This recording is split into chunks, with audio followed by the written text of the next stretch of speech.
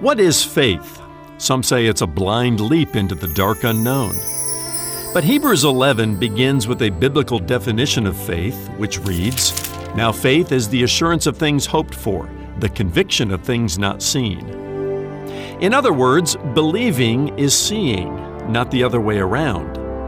Known as the Hebrews Hall of Faith, the rest of chapter 11 illustrates a robust belief in unseen things through many profiles of courageous faith. Each summation of the life of faith in Hebrews 11 encourages believers, Jews and Gentiles, to run with endurance the race that is set before us, looking to Jesus, the founder and perfecter of our faith, which is a faith truly superior to any blind leap. I'm Ron Jones, and this is Something Good.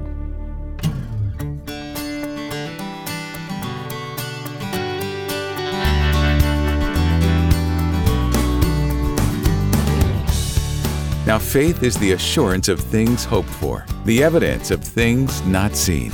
Hello and welcome to Something Good with Dr. Ron Jones, lead pastor at Atlantic Shores Baptist Church in Virginia Beach, Virginia. My name is Brian. Thanks for stopping by. Today, we return to the book of Hebrews, a book known for its beautiful portrait of the supremacy of Jesus Christ. It's also a theological treatise on the subject of faith.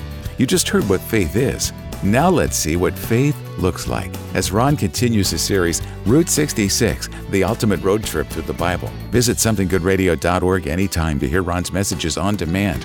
That's somethinggoodradio.org. From Atlantic Shores Baptist Church in Virginia Beach, Virginia, where he serves as lead pastor, here's Ron with part 2 of his message, Hebrews, the superiority of Jesus. Like Melchizedek, the Levitical priesthood, Aaron's priesthood, was a shadow. It was a shadow. It was a foreshadowing of the true substance which is found in Jesus Christ. And this is what the writer of Hebrews is trying to unpack for his Jewish audience.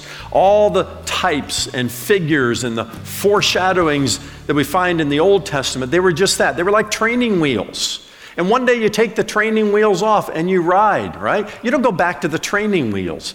These were shadows. These were pictures of the true substance which is found in Jesus Christ, whom the writer of Hebrews describes as the guarantor. Jesus is the guarantor of a better covenant.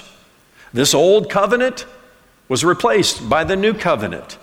Not because the old covenant was bad, but because the old covenant had served its purpose, just like training wheels served their purpose. And one day you take them off because now you can ride, all right?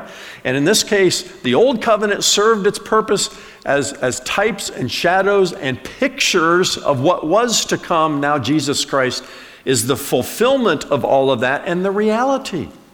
But these Jewish believers in the first century were having difficulty fully embracing Christianity and leaving Judaism behind. And so they kept sliding back to the old rituals and that they were accustomed with. All right, you still with me? That's a pretty thick section in the book of Hebrews, but it brings us to chapters 9 and 10, which I would just label as the superior works of Jesus. The writer goes on to remind his Jewish audience how now the Old Testament tent of meeting, remember the tabernacle in the Old Testament, that it too served as a foreshadowing of the superior works of Jesus Christ, who fulfilled both the moral and the sacrificial aspects of the Mosaic law. Those sacred objects in the tabernacle, remember the bronze laver or the bronze altar and the laver and the Holy of Holies and all of that, those sacred objects and the activities of the tabernacle pictured how sinful human beings can enter into the holy presence of God and actually experience an audience with the Almighty. But again, it was all pictures and foreshadowings and shadows. And when Christ came, there was no need for this anymore. He fulfilled all of that. God was doing much more in the wilderness than what even Moses understood at the time. And the writer of Hebrews goes on to explain that through the greater and more perfect tent, referring to Jesus, this tent not made with hands, that is, not of this creation, again, separating Jesus from any other category. He says, through the greater and more perfect tent, Jesus entered once again for all into the holy places, not by means of the blood of goats and calves, but by means of his own blood, thus securing eternal redemption. This is some pretty important theology here. The point is this: Jesus voluntarily offered himself as a sinless sacrifice. And the writer says, by a single offering, he has perfected for all time those who are being sanctified. In the Old Testament, they had to offer the blood of bulls and goats over and over and over and over and over again. Annually, they had something called the Day of Atonement, where only the high priest could walk into the Holy of Holies, and he would offer, sacrifice and a blood sacrifice on behalf of the sins of everybody. All of this was a foreshadowing and a picturing of the ultimate reality that would come. And that reality came when John the Baptist looked at Jesus and to his disciples and said, "Look at him, behold the Lamb of God who takes away the sins of the world." He's finally here. It took centuries of the shadows and the foreshadowing. Now he's here. Let me just pause and just say this to those of you who might have come out of a Roman Catholic background, because sometimes the book of Hebrews is a helpful guide to those who come out of that and to understanding the difference between Protestantism and Catholicism. You notice in our auditorium a cross behind me. It's empty. You walk into a Catholic church and the cross has Jesus hanging on it. And the worship service they have, called a Mass, is actually the re-crucifixion of Christ every time. They are, through the Mass, experiencing the re-crucifixion of Christ. No, he died once. The single sacrifice. And he's not on that cross anymore. He came off the cross, went into the grave, and rose triumphantly from the dead. We don't need to re-crucify him every time. So sometimes, we get caught up in the rituals. It's hard to leave that for this, and the rituals confuse what the Bible clearly says. Now, chapter 10 ends with what some theologians call a lettuce patch. Again, theologians are not comedians, but they love to kind of make us smile a little bit with a turn of phrase. And the lettuce patch in the book of Hebrews is a series of statements, I think there are 10 or 12 of them, that begin with the words "let us." And they're meant to kind of summarize theological truth and saying, in light of this, let's do this and let's do that. And there are 3 of them at the end of chapter 10, beginning in verse 21. Listen to this. "And since we have a great high priest over the house of God, let us draw near with a true heart in full assurance of faith, with our hearts sprinkled clean from an evil conscience and our bodies washed with pure water. Let us hold fast the confession of our hope without wavering, for he who promised is faithful." And then here's the third one. "And let us consider how to stir up one another to love and good works, not neglecting to meet together, as is the habit of some, but encouraging one another, and all the more as you see the day drawing near." A little lettuce patch there. Chew on that a little bit and enjoy that part of the book. That brings us to the final section, chapters 11 through 13. Let's just call this the superior walk of faith. And chapter 11 begins with a definition of faith that goes like this. "Now faith is the assurance of things hoped for, the conviction of things not seen." I always love to start a conversation sometimes with people and say, "Well, how do you define faith?" And usually it sounds something like this. "Well, faith is a blind leap into the dark unknown." Really? That doesn't sound like faith. It's not biblical faith. It's not a blind leap into the dark unknown. It's a leap into the light of truth, if anything. But even that, the writer of Hebrews defines it this way. "Now faith is the assurance of things hoped for. It's the conviction of things not seen." In other words, believing is seeing, not the other way around. Some people say, oh, I'll believe it when I see it. Well, you're going to wait for a long time, because the most important things, the most real things, are the unseen things. I just process that a little bit. The most real things are not the things you can see, feel, touch, taste, and smell. It's the unseen world. And faith is the assurance of things hoped for. It's the conviction. I know that I know that I know of things that are unseen. And this is how chapter 11 begins, and the whole chapter is known as the Hebrews Hall of Faith.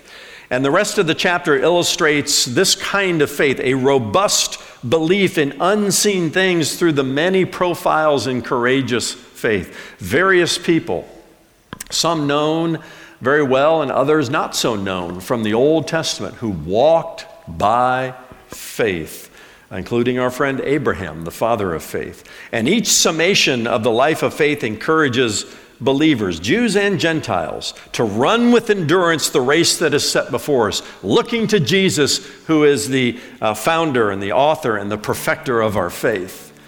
That's a quick way through chapter 11, all the way through the first 3 verses of chapter 12. But this is just a magnificent New Testament book, Hebrews is.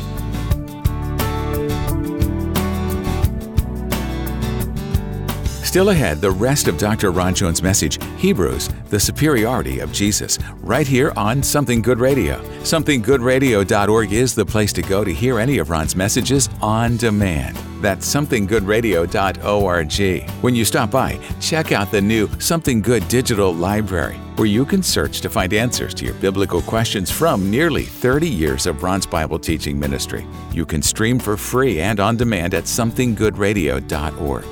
Something Good exists only through the faithful prayer and financial support of friends like you. As you give today, we'll say thank you by giving you access to a new resource that goes along with this current series, Route 66, The Ultimate Road Trip Through the Bible. It's an ebook from Dr. Ron Jones that covers the general epistles and the book of Revelation.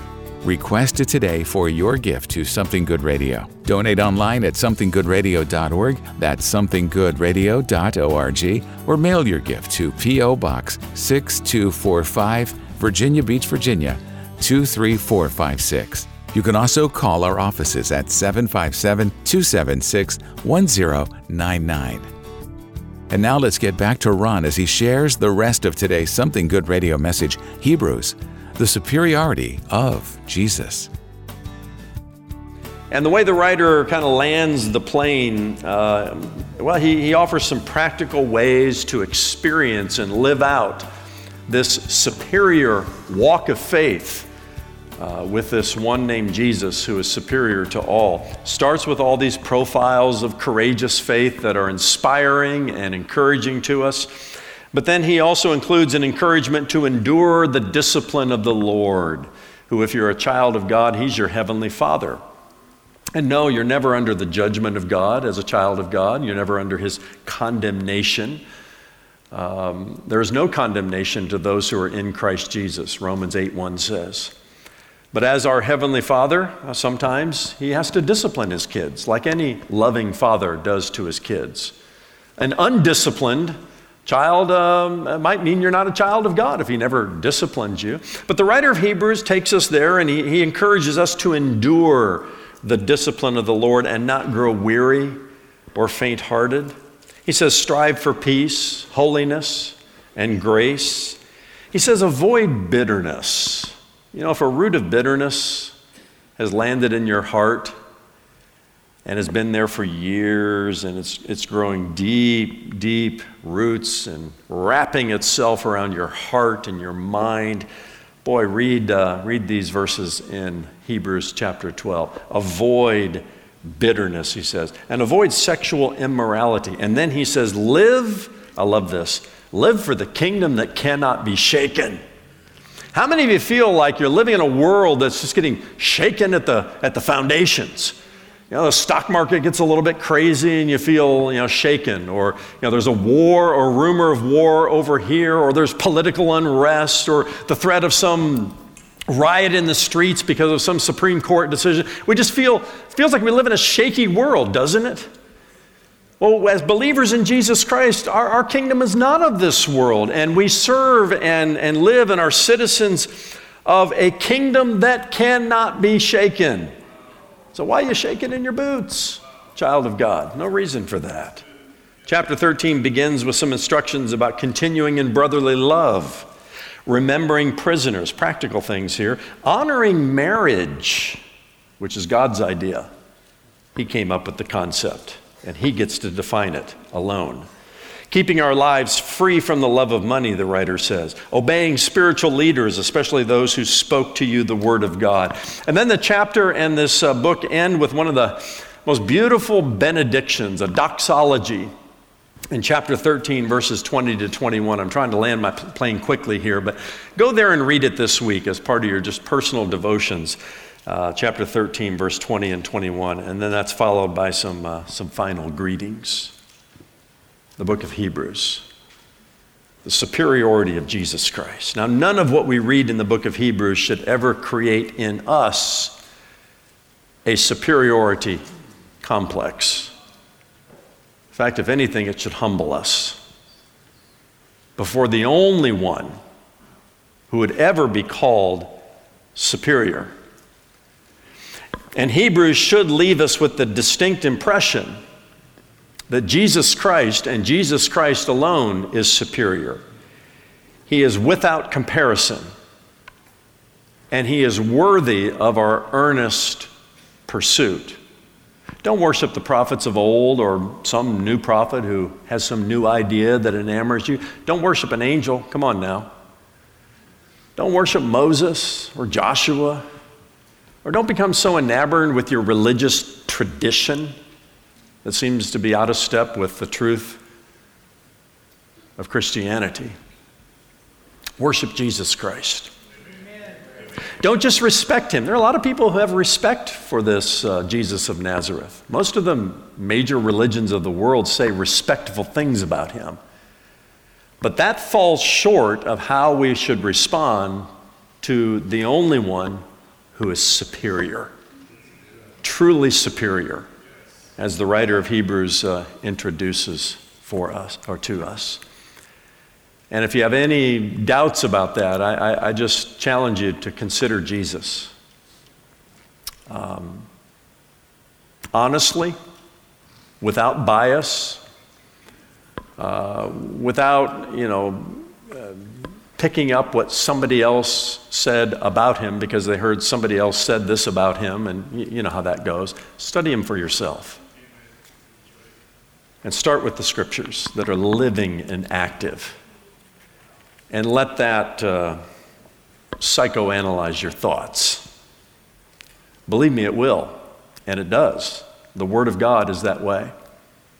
And you respond to the written Word of God and even the way God has revealed himself in creation and our conscience.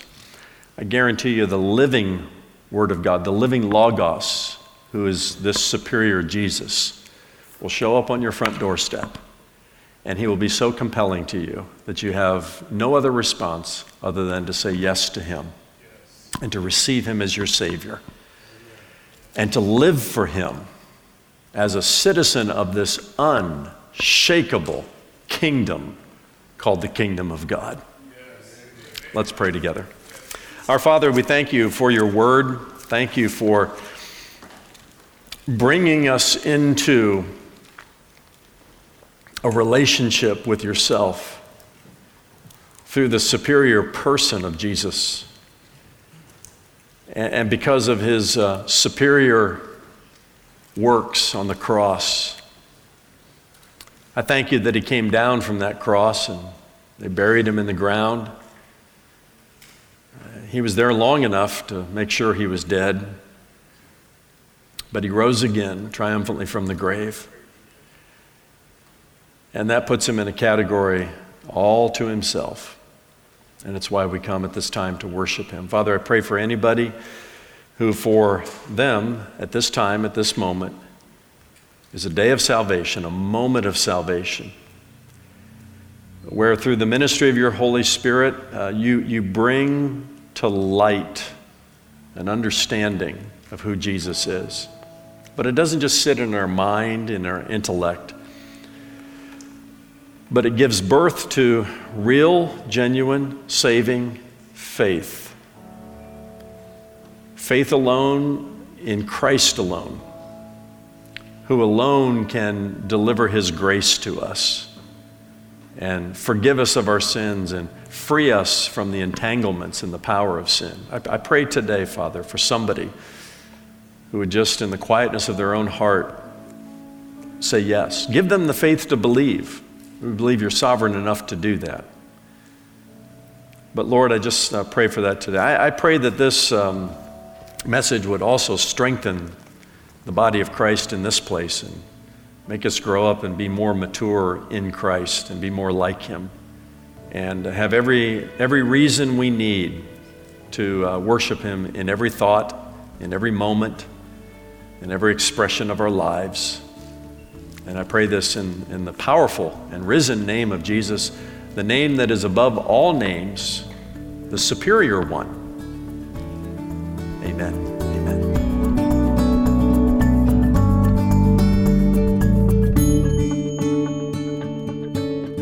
Thanks so much for being with us for today's Something Good radio message, Hebrews, the superiority of Jesus. And Dr. Ron Jones joins me in the studio. Ron, as today's message title suggests, the book of Hebrews directs much of its attention to the superiority of Jesus Christ. It also places heavy emphasis on our faith in Christ. It also places heavy emphasis on our faith in Christ. But faith is not limited to a theological idea or intellectual assent, is it?